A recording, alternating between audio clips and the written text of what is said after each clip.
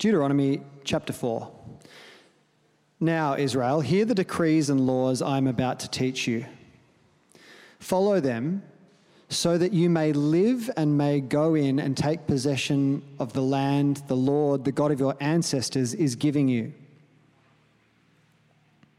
Do not add to what I command you, and do not subtract from it, but keep the commands of the Lord your God that I give you. You saw with your own eyes what the Lord did at Baal Peor. The Lord your God destroyed from among you everyone who followed the Baal of Peor. But all of you who held fast to the Lord your God are still alive today. See, I have taught you decrees and laws as the Lord my God commanded me, so that you may follow them in the land you are entering to take possession of it. Observe them carefully, for this will show your wisdom and understanding to the nations, who will hear about all these decrees and say, surely this great nation is a wise and understanding people. What other nation is so great as to have their gods near them the way the Lord our God is near us whenever we pray to him? And what other nation is so great as to have such righteous decrees and laws as this body of laws I am setting before you today? Only be careful and watch yourselves closely, so that you do not forget the things your eyes have seen, or let them fade from your heart as long as you live. Teach them to your children and to their children after them. Remember the day you stood before the Lord your God at Horeb, when he said to me, assemble the people before me to hear my words, so that they may learn to revere me as long as they live in the land, and may teach them to their children. You came near and stood at the foot of the mountain while it blazed with fire to the very heavens, with black clouds and deep darkness. Then the Lord spoke to you out of the fire. You heard the sounds of words, but saw no form. There was only a voice.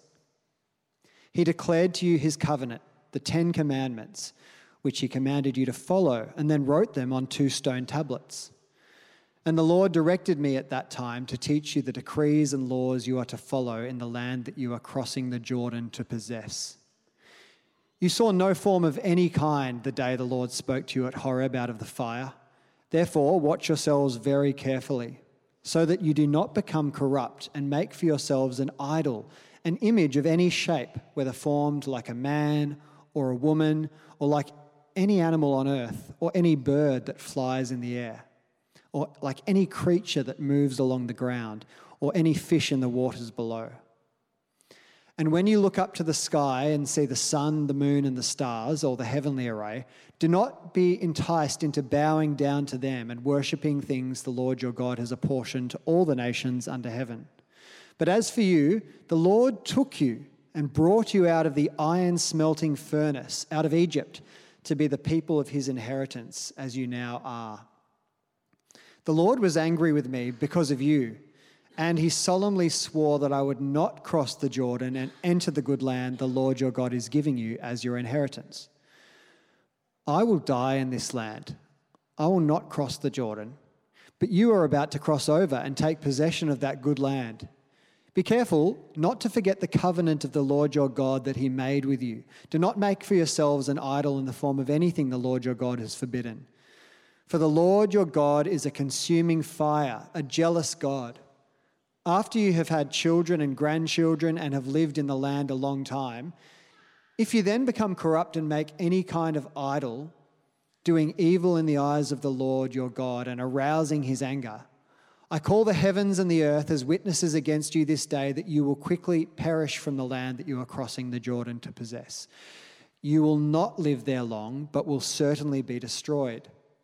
The Lord will scatter you among the peoples, and only a few of you will survive among the nations to which the Lord will drive you. There you will worship man-made gods of wood and stone, which cannot see or hear or eat or smell. But if from there you seek the Lord your God, you will find him if you seek him with all your heart and with all your soul. When you are in distress and all these things have happened to you, then in later days you will return to the Lord your God and obey him. For the Lord your God is a merciful God. He will not abandon or destroy you or forget the covenant with your ancestors, which he confirmed to them by oath. Ask now about the former days, long before your time, from the day God created human beings on the earth. Ask from one end of the heavens to the other. Has anything so great as this ever happened, or has anything like it ever been heard of? Has any other people heard the voice of God speaking out of fire as you have and lived? Has any God ever tried to take for himself one nation out of another nation by testings, by signs and wonders, by war, by a mighty hand and an outstretched arm, or by great and awesome deeds, like all the things the Lord your God did for you in Egypt before your very eyes? You were shown these things so that you might know that the Lord is God. Besides him, there is no other. From heaven he made you hear his voice to discipline you. On earth he showed you his great fire, and you heard his words from out of the fire. Because he loved your ancestors and chose their descendants after them, he brought you out of Egypt by his presence and his great strength, to drive out before you nations greater and stronger than you, and to bring you into their land, to give it to you for your inheritance as it is today. Acknowledge and take to heart this day that the Lord is God in heaven above and on the earth below. There is no other. Keep his decrees and commands which I am giving you today, so that it may go well with you and your children after you, and that you may live long in the land the Lord your God gives you for all time. This is the word of the Lord. Thanks, Shanti, for reading that so well. It's a long passage and it's a challenging passage, so please join with me as I pray for God's help to open our eyes. Father, we thank you, Lord, for your word. Lord, we pray that you will please help me to speak what is useful to build your church this evening. Lord Jesus, may you help us to see you in your word this evening. In Jesus' name I pray. Amen. Growing up in India, I saw idols everywhere. That's been a hot favorite word this evening. Every street had at least one temple. Almost every vehicle had an idol on the dash. Some colleagues even kept little idols on their work desk. And then I moved to Australia, a Christian majority nation with churches on every street. But hold on, there were hardly anyone there, or some turned out to be not churches at all. In fact, Shirley and I were the only people at work who were Christians. But what did all these people believe in? Who did they follow? Well, there wasn't any physical idols or marks on their forehead to, indicate to me what kind of idol they worshipped or who they feared.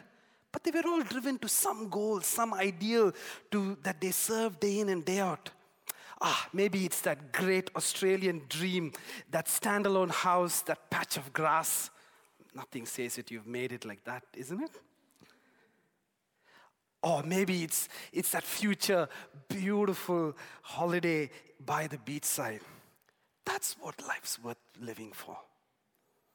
Well, if you can't handle the pressure now, yoga. You need yoga to calm your minds and rejuvenate your body.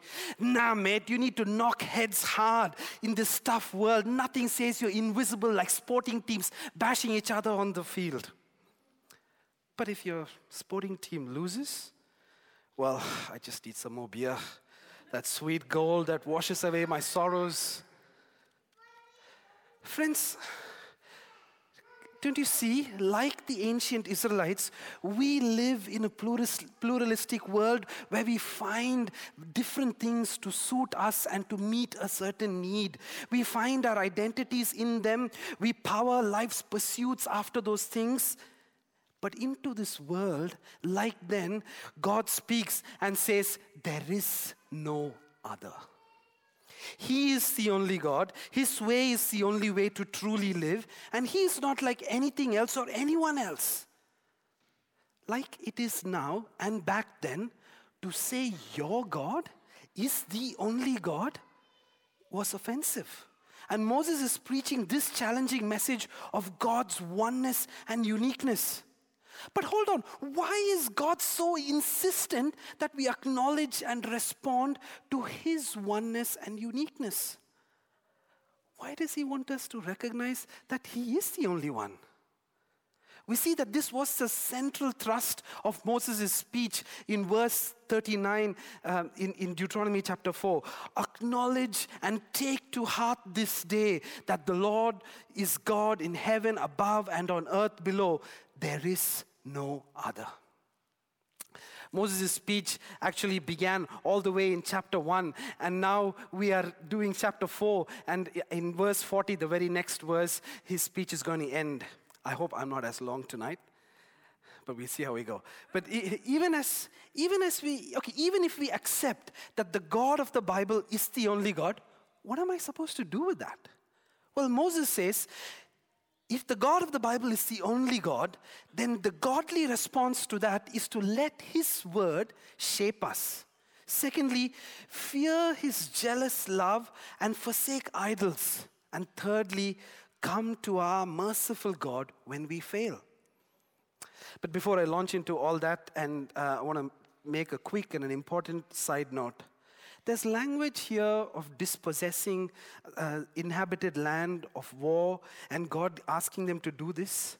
And some of this can be difficult to process. And it's not meant to be a reflection of what's happening in Israel or Gaza at the moment. We didn't pick the sermon series for that. But take time to speak to Ali, Mike, or John if this is something that's bothering you. And processing violence in God's word, you need to really take time to read that. And there are some helpful guides in our home group study that has been sent around. So let's begin now in verse 1 of chapter 4. Now, Israel, hear the decrees and laws I'm about to teach you. Follow them so that you may live and may go in and take possession of the land the Lord, the God of your ancestors, is giving you. Firstly, we see that Moses is teaching them God's word. Decrees, laws, commands, they're all short for saying God's word. But where did he get this from? Well, we read that this event where he got it is described in verses 10 to 14. I would really encourage you to follow along. It's a big passage, so I'm not going to be able to quote every verse, but as I reference things, you might be able to get an idea of where we are. And so here at Mount Horeb in Mount Sinai, God meets with his people and he presents to Moses those ancient the tablets that we call 10 Commandments.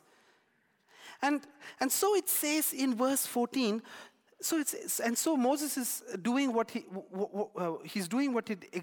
says in verse 14. He's teaching the people his word. We all love instructions and commands, don't we? Oh, what fun it is to learn them. Maybe you're not like my kids who often get fed up with their dad telling them over and over again what to do. But notice with me in this passage these themes that I have highlighted in the slide behind me. Again and again, over and over in this passage, we see the call to follow, to obey, to go about with care, to reflect and practice and model to the future generations. There are even commands to remember, to remain faithful and not to forget, warnings, not to get corrupted, to fall in love with idols. I can already hear my son's voice in my head, okay, Dada, I know, I've got it.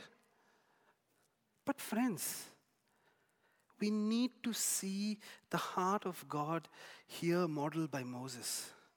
The actual intention here is more like that of a practicing craftsman who is training the next generation. They watch closely, they understand by doing, seeing, being taught, being guided by their parents who themselves are practicing the craft and perfecting it. Friends, God is not exhibiting some superiority complex when he calls us to trust in him alone. Rather, he is supreme. He is the only God. Therefore, it's only his word that can shape us, because he alone can give us life of eternal flourishing. His word is what guides us to that life that is promised in Jesus. Because Jesus is the ultimate model, our example, our target shape. Jesus rebukes the Pharisees quoting this very passage in John chapter 5, verses 37 to 40. He tells them, well, you hear the voice of God. You have his covenant. It all testifies about me. But you just fulfill the law. You go about it as though by doing it, you can save yourselves. It points to me, his son. And so he concludes in verse 39, you study the scriptures diligently because you think that in them you have eternal life. These are the very scriptures that testify about me, yet you refuse to come to me to have life.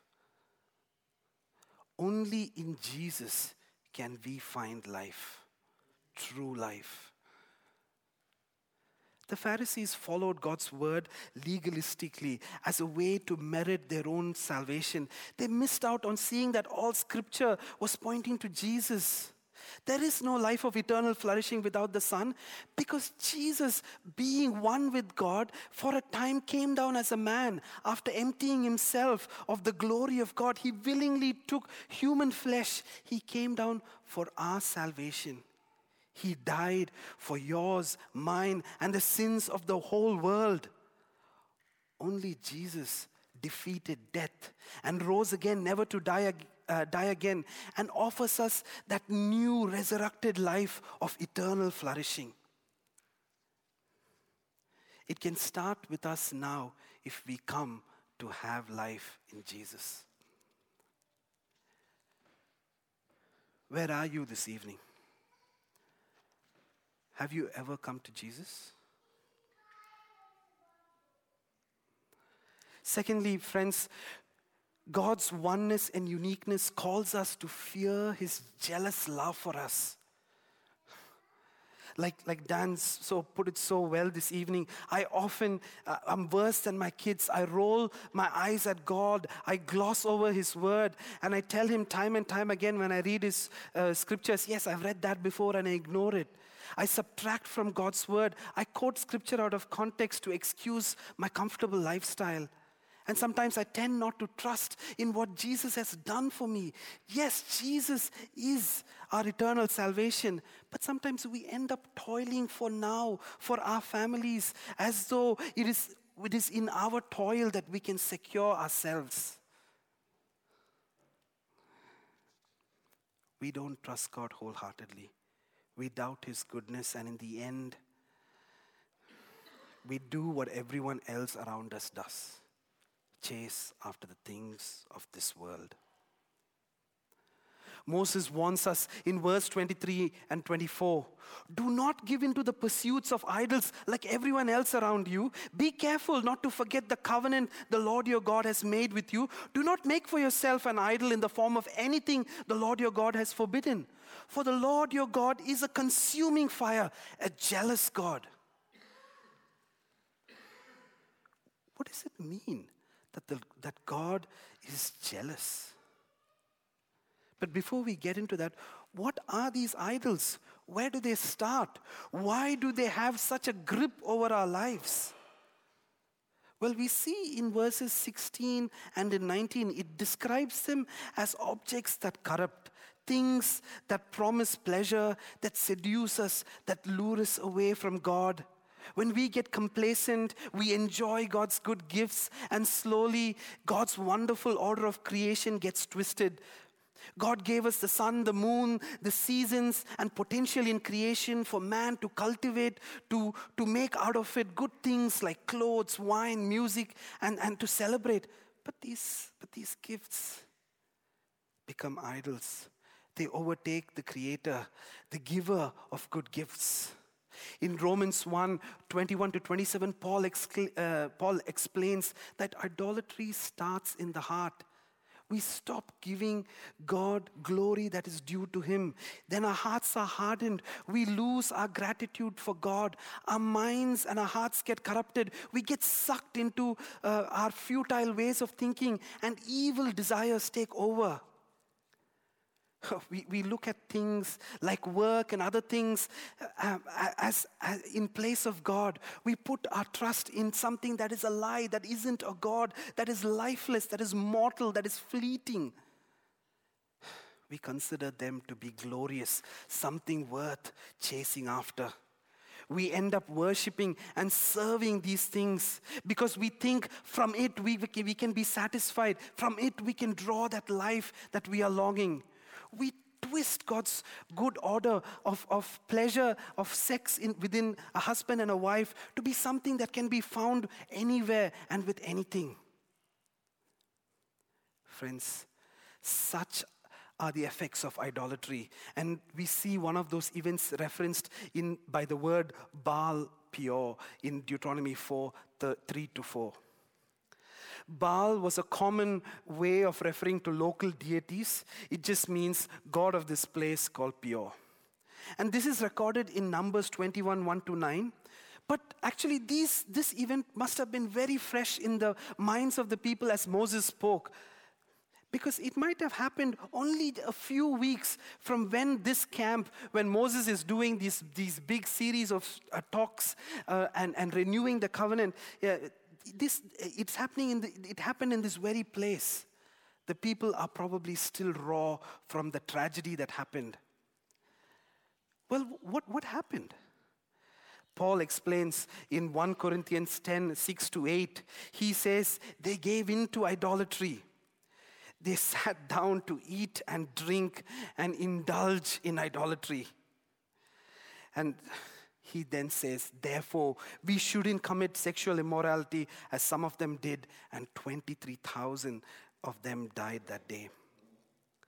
Friends, these are an example for us to not let our hearts be set on evil things. Friends, can you imagine? Their mates, the ones that Moses is speaking to now, survived 38 years in the wilderness wandering, came so close. In chapter 2 and 3, they experienced the victory of conquest, of getting some part of the promised land and actually seeing some of their family members settled in. They were about to enter into this larger promised land of milk and honey. And what was meant to be a time of celebration turned out to be a time of tragedy because of sexual immorality and idolatry. So Paul's instruction to them in Colossians chapter 3, verse 5-6 is put to death. Put to death, therefore, whatever belongs to our earthly nature: sexual immorality, impurity, lust, evil desires, and greed, which is idolatry. Because of these, the wrath of God is coming. Friends, idolatry is that which captures our heart. Those things that we crave after, that takes our allegiance and gives it to Him, to that thing instead of Him to whom it's supposed to belong. It's a greeding, it's a coveting. And when God's word exposes us to it, we need to be quick to put an end to it, not feed it, not hide it, not let it fester, because we risk falling under the wrath of God. What do you long for this evening? Where is your satisfaction and joy in? Are you consumed by greed for financial security or power and position? What are the idols that are consuming you and you have been collecting and being enticed and it treats you and for a while it gives you a pleasure, but it ultimately never satisfies? Friends, when we give in to them, God has a right to be angry with us because we belong to Him. It says in verse 20, Moses reminds us in our passage that how he brought the people out of Egypt while they were still slaves. God rescued them. Jesus likewise has completed His work of saving us on the cross. He offers that new life that we need. In Romans chapter 8, verse 32, we are reminded that God, who loved us so much, who did not even spare His Son for us, is ready to give us all things that we need for this life. But we spurn His love. We treat Him like one of our many flings and pursuits. Friends, we kindle His anger and incur His wrath. God is jealous for what truly belongs to him. Friends, we are meant to be God's inheritance. We are meant to be his bride when all of eternity, all of history has passed, and new earth and new creation, as we sang, comes down. And Jesus inaugurates that. We will be shown to be his inheritance, his beautiful bride. And therefore, only Jesus is worthy of our adoration, our worship, and our affection. This jealousy is a righteous jealousy of a spouse that is saddened and grieved by the unfaithfulness of a partner. God is so zealous to restore our relationship with him that in his love he did not even spare his son. This is not a vindictive jealousy of a husband that harms a wife. No, it is a costly love that disciplines a child. Friends, we are not equals with God to complain against his anger or demand his forgiveness, because without Christ, we are all objects that deserve the wrath of God.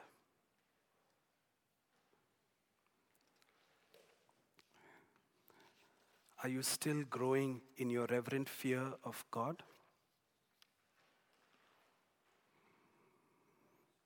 Finally, friends, we see that his uniqueness is displayed in his faithfulness. Even in the face of our unfaithfulness, God chooses to remain sovereign and faithful and invites us to come to him in repentance, not wanting anyone to perish because he is a merciful God. Have you ever disciplined a child? I mean, I've got a bit of experience because I've got 3 boys and I get enough practice. But maybe you've babysat a friend's son or a niece or a nephew or have been in the place of a child. Well, you know how discipline works. You set clear boundaries at the start.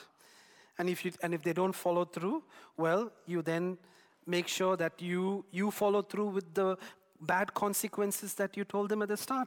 And so that next time they will learn from it. Well, we see Moses experiencing one such of God's discipline in his own life. In verses 21 to 23, Moses doesn't get to enter the promised land. And though this was because the people exasperated him in a moment of weakness, he had a failing. But yet here it's not a tone of blaming, but rather it's a tone of a mother pleading with her child who has had some hard life lessons that she has learned and does not want the child to miss out on God's good gift by repeating her mistakes. Actually, friends, God doesn't always follow through on his threats. He often relents when people truly recognize their sin and repent, like we saw in the story of Jonah. Because God is concerned about each and every one of us in this world. He's not wanting anyone to perish. In 2 Peter 3-9, it says, "The Lord is not slow in keeping his promise, as some understand slowness. Instead, he is patient with you, not wanting you to perish, but everyone to come to repentance." Friends, this is what is expressed in verses 25 to 31 in our passage. After you've had children and grandchildren and you've lived a long life and you arouse the Lord's anger, it goes on to talk about how we have seen in our own lives, people fall away, people drift. Families that have been Christians for ages, now there's hardly anyone who follows God. This life is alluring. We can be distracted. We can drift away and we can turn bitter to God and be hardened by his discipline, turn bitter towards his discipline and be hardened by unbelief. But again and again, the writer of Hebrews warns us, today, if you hear his voice, do not harden your hearts. Because complacency like these people who were living here for after many generations leads to idolatry. Idolatry is like a poison that corrupts, kills our faith, and eliminates our trust in God. Friends, God doesn't actually need us. He's not insecure and wanting to control us by inducing fear. Rather, God wants us to love Him and come to Him in reverent fear. He wants us to run towards Him wholeheartedly, exposing our sin and corruption and not hiding in fear of His retribution, like we see the example of the psalmist in Psalm 32. In Psalm 32, the psalmist starts by hiding his sin from God. Then his spirit and his body is crushed. Realizing his foolishness, he says in verse 5, "Then I acknowledged my sin to you, and I did not cover up my iniquities. I said, I will confess my transgressions to the Lord, and you forgave the guilt of my sin." Friends, God's character and heart is one of love and mercy. His purpose of discipline is to teach us in the way we should go. Friends, He doesn't want to fight us like a horse fighting us when we try to drag it by the bit or the bridle. He wants us to recognize His love for us. He wants to instruct us and counsel us with His loving eye. In verse 10 of the same psalm, the psalmist says, "Many are the woes of the wicked, but the Lord's unfailing love surrounds the one who trusts in Him." Friend, what is that worry that troubles you this evening, that you think that chasing after something will solve that? Friend, God's unfailing love and mercy can be trusted because He is faithful to the end.